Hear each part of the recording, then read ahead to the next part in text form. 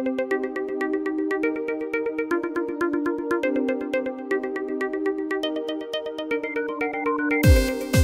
and welcome to this week's episode of The Digital Download. I'm Kate Hamer. I run a marketing and digital consultancy, Kate Hamer Limited. I've worked in large brands like Unilever, Disney and L'Oreal for over 15 years, and a decade of that I was in digital. And I know how hard it can be to keep up to date with the fast-moving world of digital, so this podcast will hopefully help you by giving you a summary of the past couple of weeks' news, and I also discuss key topics in the industry. Thanks as always to everyone who's downloaded it. Please subscribe, please leave a review and help me shoot up the business charts. Thanks also to people who give me feedback. It really is helpful. I want this to be your podcast. So do tweet at Kate Hamer Ltd or email kate@katehamer.com with any feedback, with any questions or any topics that you would like me to cover. It's a bumper edition, having had a break for a couple of weeks. So this week I'm going to be talking about developments on Facebook Messenger ads, Instagram stories, some changes to WhatsApp, the future of Vine, the Spectacles launch for Snap Inc., and also some stuff around the election and the way social media worked in that, the presidential election that is. And of course, the Christmas ads have all started to come out this week, so I'll talk about those as well. So let's get cracking. As I said, I haven't done a podcast for a couple of weeks. I've been launching the Call Collymore app, so shameless plug time. If you're into football, download Call Collymore in the Play Store or the App Store. Check out the podcasts. We're actually number 1 in the sports chart for podcasts and even above Desert Island Discs in all podcasts at the moment, so going well. We've done our first outside broadcast from Wembley. Phone in if you've got any thoughts on football or your team. Check it out. Call Collymore is what you want to search. So we'll crack on with the podcast after that sponsored message from me. A few things just about the industry in general. Last time I talked about the digital ad industry figures that came out that were showing that revenues had grown 19% in the first half of this year versus last year.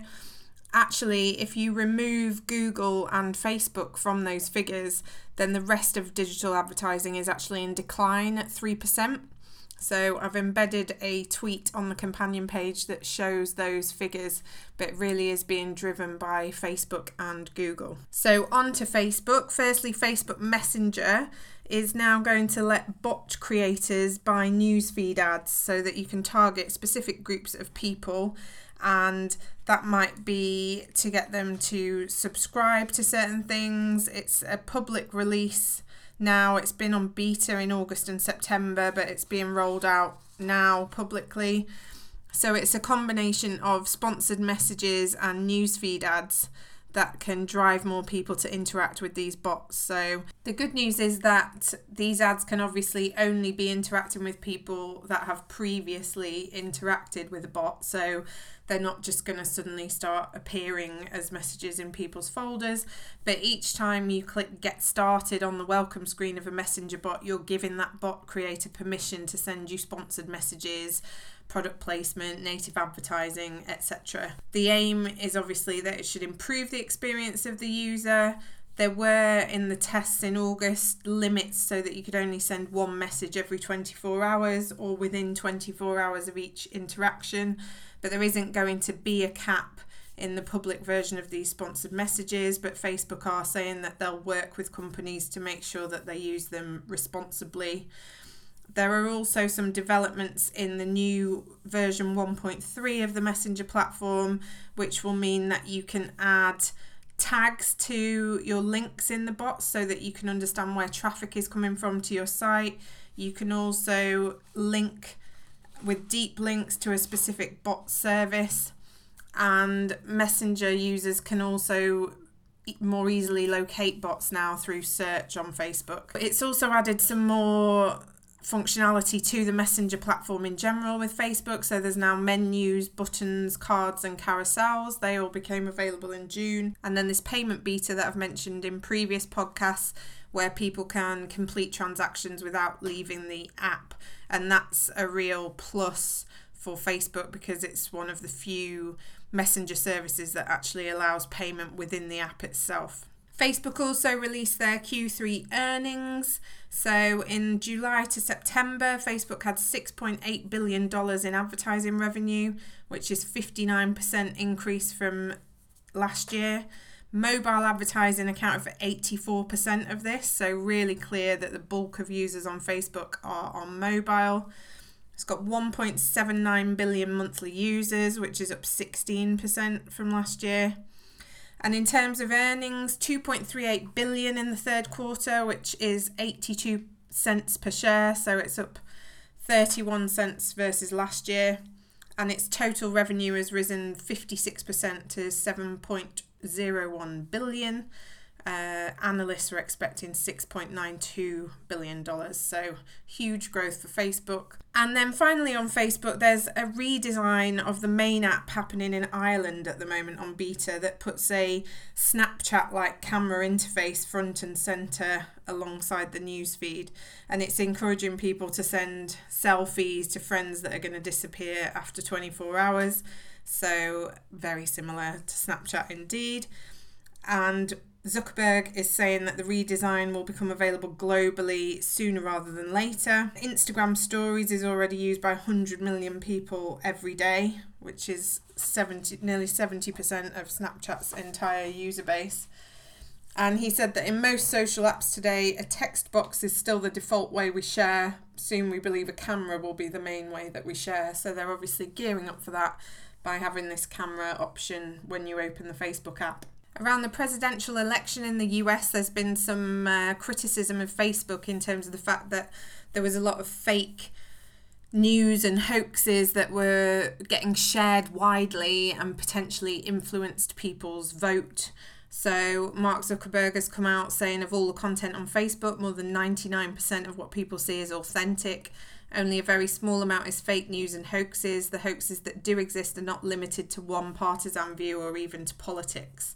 So one of the things was this fake quote from Donald Trump saying, if I was going to run for president, I'd run as a Republican because they'll believe anything. So Zuckerberg is saying that fake news is a problem on Facebook, but the company already works to enable the site's community to flag such material.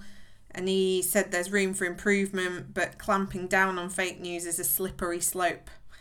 This is an area where I believe we must proceed very carefully. Identifying the truth is complicated.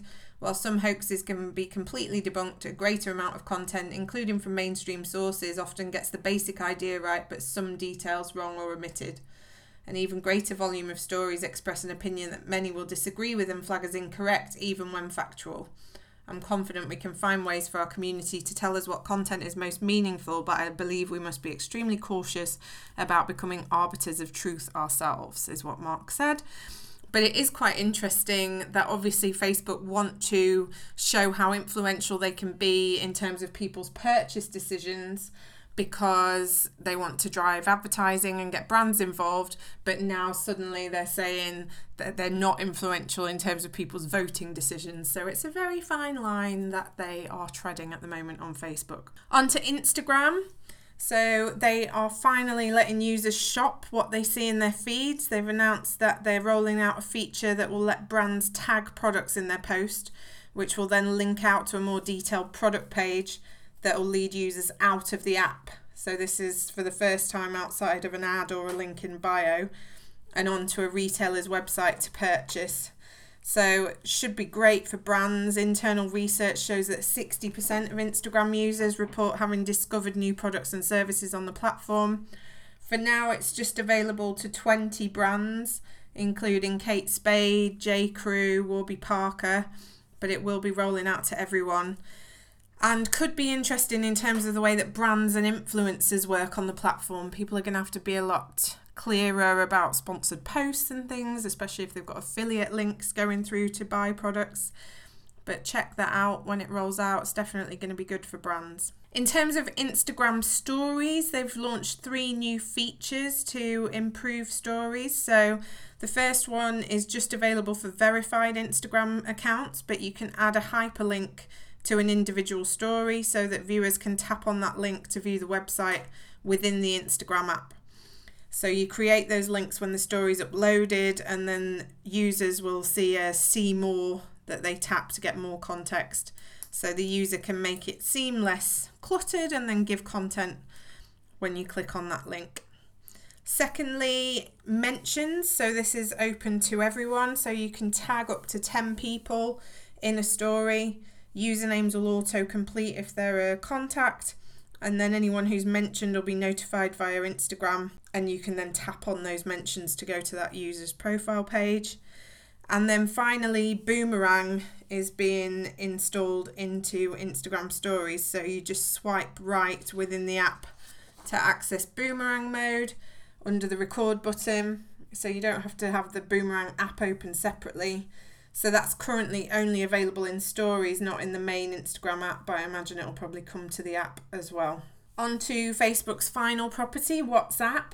Seems like WhatsApp is also testing a stories-like feature within the app. So it's called Status. It's in the newest public beta of WhatsApp Android and iOS. You have to be a beta tester and you have to have a jailbroken iPhone or a rooted Android phone to be able to try it. But it's the same thing, encouraging people to share multiple updates in a day. Each of them have a lifespan of 24 hours. You can either share it with every contact on your WhatsApp or you can select people. And this status tab sits in between chats and calls in the tabs within the app. So it seems that it's capturing photos and videos, but you can also pick images and videos from your library. You can also doodle on them and add text, and they will all then show up on the status tab of friends. Not sure if it's going to come to WhatsApp globally anytime soon. It's definitely through beta only, and it seems that even beta testers have to download a third-party app to make it work. But watch this space. I imagine it will launch to everyone eventually. On to Uber. So you might have seen that Uber has redesigned its app. I have to say I struggle with it. It's meant to be more simple, but I am rather confused still, having only used it a few times since it's been updated. But the key thing for it really is that it's going to use a lot more data. So it's going to be clearer in terms of spelling out how long it's going to take and what it's going to cost you to get to your destination. It also recommends places to be picked up in congested areas, and I have noticed that. I ordered one from Euston the other day and it told me to go onto a particular road to meet them. And it's also going to start looking at your travel history and your frequently ordered destinations and start to give those as shortcuts. And there's also an opportunity to give the app access to your calendars so that any addresses that are in there will come up, and also to your contacts, so that if you're trying to get a ride to wherever your contact is, even if they're not at home, you can send a request, and if they have the Uber app, it'll come through that. If they don't, it'll be a text message to their mobile number to say, do they want to share their location back? Uber's not worrying about any privacy problems because it's all opt-in. They're not just taking information. They're also looking at adding extra services, so things like checking out restaurant reviews through Yelp, sending messages through Snapchat, and listening to music on Pandora. So again, really trying to integrate it into the way that people use their phones in general. I read an interesting article on Spotify this week that was with One Direction's manager, Will Bloomfield, and he was talking about the challenge now in the music industry is to break artists, because you can break songs in a playlist kind of culture, and that's what everyone's got now, different playlists. But in terms of then kind of transferring people listening to a particular song within a playlist to actually buying tickets for a tour, for example, that's a harder thing because people aren't ever really going into the ecosystem of the artist. They're just looking within Fresh Hits or Spotify Dance. So to get them then to an arena tour or a stadium act is the challenge for the music industry, which I thought was quite interesting. Adobe have acquired the video ad buying software company TubeMogul for $540 million. So Adobe's really developing this marketing technology and data platform for marketeers so that they can see the kind of end-to-end process in terms of their whole marketing campaign. So they think they've got an advantage over AOL and Google because they're not in the business of selling advertising or running a media property. They say we sell software platforms, and so we give an independent standpoint and partner with brands and advertisers to help them build websites all the way through to buying media and advertising. So Time Warner, Comcast, Fox and other companies already use Adobe's Primetime technology, which powers their digital video streaming or TV Anywhere initiatives, which lets cable subscribers watch content online. And Adobe are saying, many content creators and marketers also use all of their creative tools and their editing software to create content. So they've got this long history in video, and now by creating this marketing cloud, they're helping not only create video experiences, but also deliver that content to all devices. On to Pinterest. So they have launched a new feature in pins that lets users specify whether they've tried what's shown in a pin. So it might be a pair of trainers or a recipe, and they can also tell users if they loved it or if they didn't like it. They can post tips that other users can see later. So it's rolling out on Android and iOS, and it's coming to the web in the next few weeks. And Pinterest is saying when you find a pin you want to try, you can now view a new feed to see who's already cooked that recipe, bought that product, made that project, and see how it went for them. You can see the percentage of pinners who recommended it. And you can also go to your profile on Pinterest and see all of the pins that you've tried so far. So really turning Pinterest a bit more into a community where people can help each other in terms of recommendations. And last month, Pinterest user figures were more than 150 million monthly active users. So definitely worth making sure that your websites are optimized so that people can easily pin content from your site. So on to Snapchat. There's a new augmented reality element to the app now, where there are special filters for the phone's rear camera that Snapchat calls world lenses.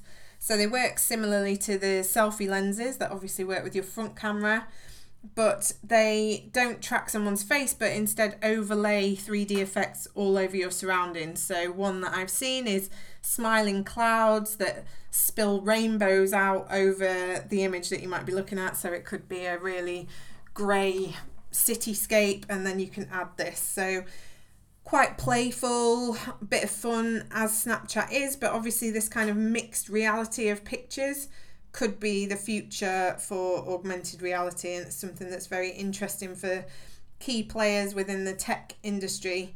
And Snapchat has recently rebranded to Snap Inc, obviously, and calls itself the camera company. One thing that they launched and we talked about on a previous podcast was spectacles. So last week they went on sale in Venice Beach in LA, and they had this little yellow vending machine which will soon disappear, just like a Snapchat message. So they're calling these vending machines Snapbots. I think the next one is probably going to move to New York.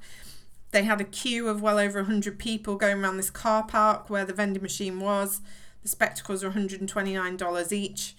They don't want it to be perceived as a nerdy toy. I think they're very conscious about the way that the launch of Google Glass went. And so they're not even sending it to tech publications to review. They're not proactively working with the media in any way. They want it to be a real fashion accessory rather than anything else. They're already appearing on eBay around $800 each, so definitely well done to anyone who queued around that car park and bought them for $129. On to Twitter. So their customer service capability is expanding even further, where they are announcing the launch of several new features for brands to use it as their customer service platform in terms of bots. New features include automated welcome messages and quick replies, which let businesses prompt people with the best ways to reply to a direct message. So the automated welcome message will show up whenever a customer begins a conversation with a brand's business account, and you can create multiple welcome messages and deep link people directly to a specific greeting from tweets, the website and apps. Quick replies ask customers for more specific information before a private conversation has even started. So if a customer tweets a brand with a query or a complaint, the company can kickstart a private chat in order to find out more. Buttons will then prompt the customer to give further information so that the issue can all be resolved within Twitter. So Fernie, Evernote and Transport for London, TfL, have been using this feature already. So having these chatbots should really make Twitter more appealing to brands. Since Facebook launched its bots on Messenger earlier this year, 11,000 brands and individuals have developed programs for the channel. So it's definitely an opportunity for Twitter and should help them drive some more growth and revenue. I talked in the last podcast about the fact that Twitter were closing Vine. That is the case in that Vine's still open and still sort of integrated with Twitter at the moment, but you can't upload any new creative to the site now. However, since their announcement, there have been 10 bids from different companies who want to buy Vine. These have now been honed down to 5. It's looking like the Japanese messaging app Line is probably in the front running. Although Pornhub have also said that they would buy Vine, which could turn it into an entirely new platform. But reports say that Vine was costing Twitter around $10 million a month to operate. It obviously didn't generate any revenue. There weren't any ads or anything within it. So it's looking like it's unlikely that Twitter will get the $30 million that it paid to acquire the platform in 2013, but looks like there probably will be a purchase of it, and maybe it is not completely over yet. It's going to loop and continue just like a Vine. Marvellous. Speaking of Vine, the original founders of Vine have launched a new app called Hype, which is only available on iOS at the moment, and it is a competitor to Periscope. So, live streaming app. The only difference, or it's quite a big difference, is that there is an opportunity to include cameras or videos from their device's camera roll, blending live content with stuff that they've made earlier. So you can add music and emoji, you can have a background to your broadcast that is a video, and it becomes like a visual smorgasbord, as was quoted in one article that I read about it. So it means that you can blend different types of communication. You can have one element of your broadcast being a live video, but then other elements as well. So it's really a sort of show and tell format. You could, for example, do a live broadcast commenting on a previously videoed event, so maybe a computer game or a sports event. You can get people to guess, so your viewers could maybe guess what certain songs are. In terms of feedback, viewers can comment, and those comments can also be shown within your broadcast. And people can also tap on individual visual elements on the screen, and that creates this border of coloured stars, which Hype calls sparkles. So they're a bit like the hearts on Periscope. And live broadcasts keep this running tally of sparkles and the number of viewers. You can replay it afterwards like you can with Periscope as well. And you can also sign in with Twitter or Facebook to push your broadcasts out to there. So iOS only at the moment, but they're saying an Android app is coming soon. Not a huge amount of content on there at the moment. It will be interesting to see if they can make it work. I think obviously Meerkat didn't manage to, and has now morphed into House Party and is a very different product. There's also other versions of streaming platforms that have tried, but really the big boys of Facebook Live and Periscope are probably going to have the monopoly. But check out Hype, download it, have a look, see what you think. Staying on video, onto YouTube. So YouTube has this approach of the 3 C's, which is community, creation and creative ambition. And they have made some changes to the way comments work on the platform. So you can now pin comments to highlight positive interactions that you might have from people. You can put hearts against comments to show the love. And now people can create usernames so that it's easy to identify comments. And this is all to help creators shape the tone of their conversations on YouTube. Again, I mentioned a few weeks ago that there was more of a kind of status update section being added for creators so that not all of their communication on the platform had to be via video. There's also an option to choose moderators to help them remove public comments, and they can also blacklist words and phrases. And there's a new beta feature as well, which will give users the ability to hold inappropriate comments for review. So quite a few developments on YouTube as well. On to the brands section, but first I'm just going to talk a bit about the presidential election. Obviously, Trump got in. I don't think people were expecting it, but maybe people sort of were expecting it. But I think it's interesting in terms of how much it highlights that we are living in filter bubbles these days, because the algorithms and the way that personalization happens across social media now means that we tend to follow people that we agree with, and then obviously the algorithms learn what we're into and show us more of that stuff, and it can mean that we can end up in quite a blinkered state where we think everything is fine with the world and we've kind of shut out everyone that disagrees with us. So I've put a link to an article about that on the companion page. I've also put a link to a tweet that is proof that ad people are not like normal people, where it shows a question to people who work in advertising and then people who don't, in terms of how much you are on WhatsApp, Twitter, etc. And the numbers are hugely different. Obviously, ad people are all over Twitter and stuff, and then normal people, as it's put, are not so much. So I think that's another learning from the whole presidential election, that we probably have to follow some people that we disagree with and stuff on social media so that we don't end up putting ourselves in this really blinkered world. Another interesting thing was the fact that some fake adverts were put, well, real adverts, but fake information were put on Twitter that were saying, if you support Hillary, save time, avoid the line, vote from home, text Hillary to this number. And they weren't the right adverts, obviously. Twitter initially was saying that the ads didn't breach its terms of service, but then BuzzFeed got hold of the story and Jack Dorsey, the chief exec of Twitter, ended up intervening and taking the ads down. But again, it just shows how risky it can be in terms of false information on these social networks. On to happier things. So Christmas is obviously on its way now. Bonfire night is out of the way. So Starbucks launched their Red Cups last week, and the hashtag Red Cups on Twitter gives a little emoji of a red cup at the end. And these cups this year have been designed by all kinds of different people. So I've embedded the tweet about that on the companion page. Also, some of the big players have launched their Christmas ads this week. So John Lewis have launched theirs. Personally, I am not massively impressed by it this year. I think it's obviously very hard once you've set the bar in terms of always coming out with this hugely emotional campaign every Christmas, that it's always going to be hard to do. I feel like it looks very clearly CGI. I didn't really feel emotionally connected to it. I actually preferred the joe.co.uk version, where they had put Obama's head and Hillary and Trump's head. So I've also embedded that on the companion page, as well as the actual advert for John Lewis.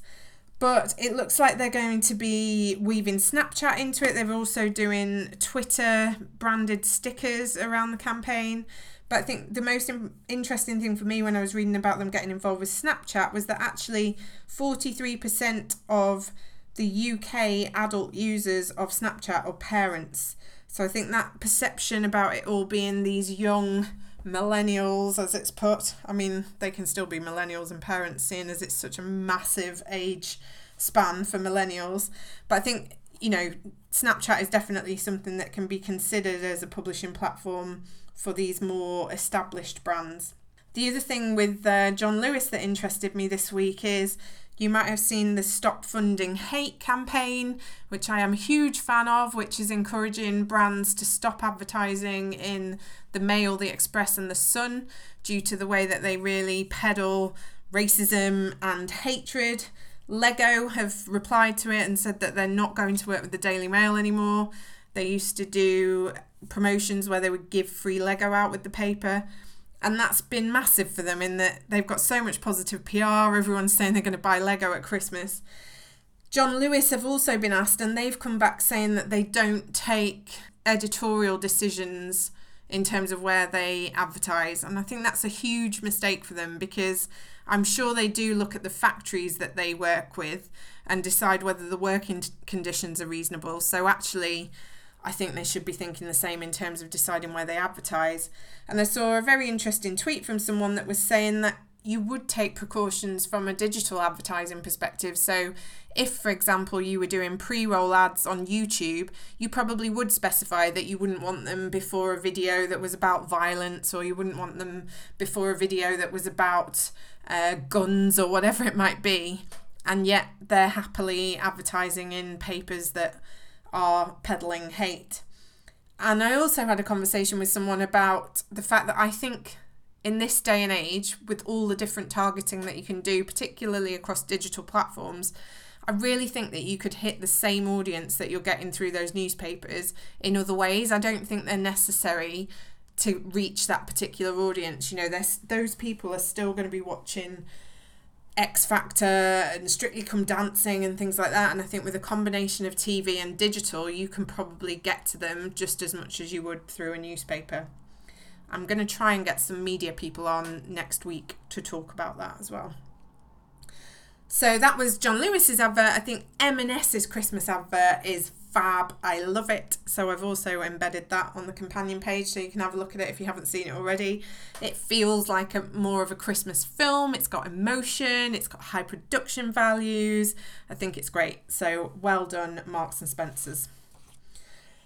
Few other things. Jameson's Whiskey did a cool Snapchat filter for Movember. Again, that's embedded on the companion page. Greggs have moved into dark social. So Greggs the Baker are using a WhatsApp group so that fans can get insider news on launch dates, exclusive content, competitions, etc. And it's for festive bake lovers, which is very popular pasty among pasty fans, and they get asked about it from July apparently, and it comes out in November. 77% of all UK content now is shared via dark social, so messaging apps like WhatsApp and Facebook Messenger. So Splendid Communications, which is the agency of Greggs, decided to create this WhatsApp group. So it went live on the 2nd of November and it invited fans via Twitter and Facebook to join it. There was a limited 250 places and then it was full. And people in this group are going to receive updates about things that are launching, and they can have more conversations with their consumers and get more insight. So be interesting to see the results they get from that. Vauxhall have teamed up with Twitter to send personalised videos to football fans. So they've used players from Northern Ireland, Scotland and Wales, and these videos thank supporters for their ongoing support. Ran over a 2-week period. So these messages are part of the hashtag #GetIn campaign, which is all about supporting your national teams. And they've worked with My Social Database to create these hyper-targeted audiences of football fans that they can target with personalised messages. So they've analysed the follower graphs of Twitter users, and then they can find the true football fanatics on the platform and then target these ads to them. I've embedded an example of an ad on the companion page. And this is a UK first for Twitter to give true football fans a unique surprise, and they say the feedback was extremely positive and the amount of engagement that they had was fantastic. Admiral Insurance got into some hot water at the start of November where they said that they were going to start using Facebook information to decide on quotes, so first car quotes for people that were wanting to be insured by them, and they were going to look at things like writing in proper English, making use of lists, agreeing to meet friends at specific times rather than vague periods, and they were going to use that to look at their quotes. So if there was disjointed grammar peppered with exclamation marks or frequent use of always or never, then people would be penalised. So that came out in the press. Facebook came out saying Admiral would not have access to this sort of information and that protecting the privacy of people on Facebook was of the utmost importance. And hours later, Admiral pulled the scheme. So first car quote was pulled 2 hours before its launch. And they've said that they'll launch the feature with reduced functionality. So not great. Just think about how you're going to use Facebook data and maybe don't go a bit too Big Brother would be my advice in that situation. America's Got Talent, which is an NBC show, is going to use the live streaming platform YouNow to stream open auditions for the upcoming season. So they're saying that over 14,000 potential contestants have signed up to audition via YouNow, and it obviously makes it easier for people to audition rather than actually going to a location and queuing up to audition. But they're also saying that it then gives them a whole wealth of content that they get from those auditions, and people can watch that and they can use it in the future. So a new way using digital to get more people auditioning. I'm sure it'll probably come to X Factor and Britain's Got Talent in the future as well, seeing as it's a Simon Cowell production. One other thing in terms of advertising, the Premier League clubs have been given permission to sell advertising on the right sleeve of their shirts. So on the left sleeve you keep the Premier League badge, but on the right sleeve they can now advertise there. It's worth about 20% of the total shirt sponsorship. So for Manchester United, for example, that's going to be worth £10 million. And the article that I was reading was showing examples of pictures of players celebrating after goals. It is quite good visibility on the arm of a shirt. So we'll see how many of those clubs sell that. But yet more money coming into the Premier League, because obviously it's really hard up and it needs a bit more revenue. And then I just wanted to end on another piece from Jerry Dakin, who's one of my faves in terms of digital writing. So he wrote a piece about the way that these disruptive media companies are starting to act more traditionally. So he says, in recent years, a range of industries have been disrupted by transaction-led companies, which themselves own little in the way of rights and capital. Uber doesn't own its cars, Airbnb doesn't own its rooms, and Facebook doesn't own the content that flows through its newsfeed. There are, however, early signs that this trend is being turned on its head. Could we be about to see a return to more traditional principles of ownership, especially amongst media and content companies? In recent weeks, Snapchat has signalled that instead of sharing revenue with the partners who publish to its Discover platform, it wants to pay them a fixed fee up front and then have full control of the end results. It's also started recruiting for development managers to oversee original shows on the platform, an even clearer sign that it's not content to simply be the media pipes that other people's content flows through. Snapchat has always had closer ties to professional producers through its Discover feature than most social platforms, which are monetized by ads served in the midst of whatever user or publisher content happens to be there. The move away from a revenue sharing approach would give it complete control of the ad inventory on its platform as it heads into a potential IPO, as well as eventually perhaps more of a say in the content that gets developed for it and the money any successful formats make through other means. For many years, YouTube has employed a model of revenue sharing with the super users who dominate its platform, and some of its biggest stars have been known to make millions. In recent years, however, YouTube has also explored new content models of its own, commissioning work from some of those same creators to flesh out its Red subscription offering and trying to encourage more professional content producers into the space. The prize at stake is certainly a lot for an individual, but the profit from a successful channel may still seem fairly modest to a large media corporation looking to enter the space. Reimbursing professional publishers and duly owning their content is one approach, but rival platforms are exploring other ways to fill out their pipes. This week, Facebook turned to traditional TV and out-of-home media to launch a push around its live video offering in the US and the UK. The ads encourage people to share powerful and emotional moments or just show off their party tricks, but in doing so, Facebook is hoping to generate stickier content to keep other users online and potentially in front of ads for longer. It was well publicised that at the launch of its live product, it was paying key publishers to encourage them to produce content for them, and it now seems Facebook is looking for other ways to fuel the pipes. Twitter has been doing deals of its own and has turned more to traditional TV content than any of its competitors to date. Its streaming deals with media heavyweights, including the NFL, Wimbledon and the Premier League, are bringing that content to a new audience in a mobile format, but ultimately in a familiar way. Its Moments team has now also been working for over a year to curate the best of the platform, similar to Snapchat's Stories team, to ensure users are seeing the best it has to offer. It all adds up to a world in which the competition for our eyeballs and the value of whichever content formats do take off is so great that no platform can really sit back and hope its users are producing good enough outputs on their own back. The likes of Netflix and Amazon have proven that made-for-digital content can be as good, if not better, than traditional broadcast, and the social platforms are now having to work their way through that maze. For now, Airbnb seems fairly content not to own any of its rooms, but will no doubt feel continued pressures to ensure the quality of those rooms is always increasing. Uber, on the other hand, looks set to follow media companies down the road of increased ownership and control.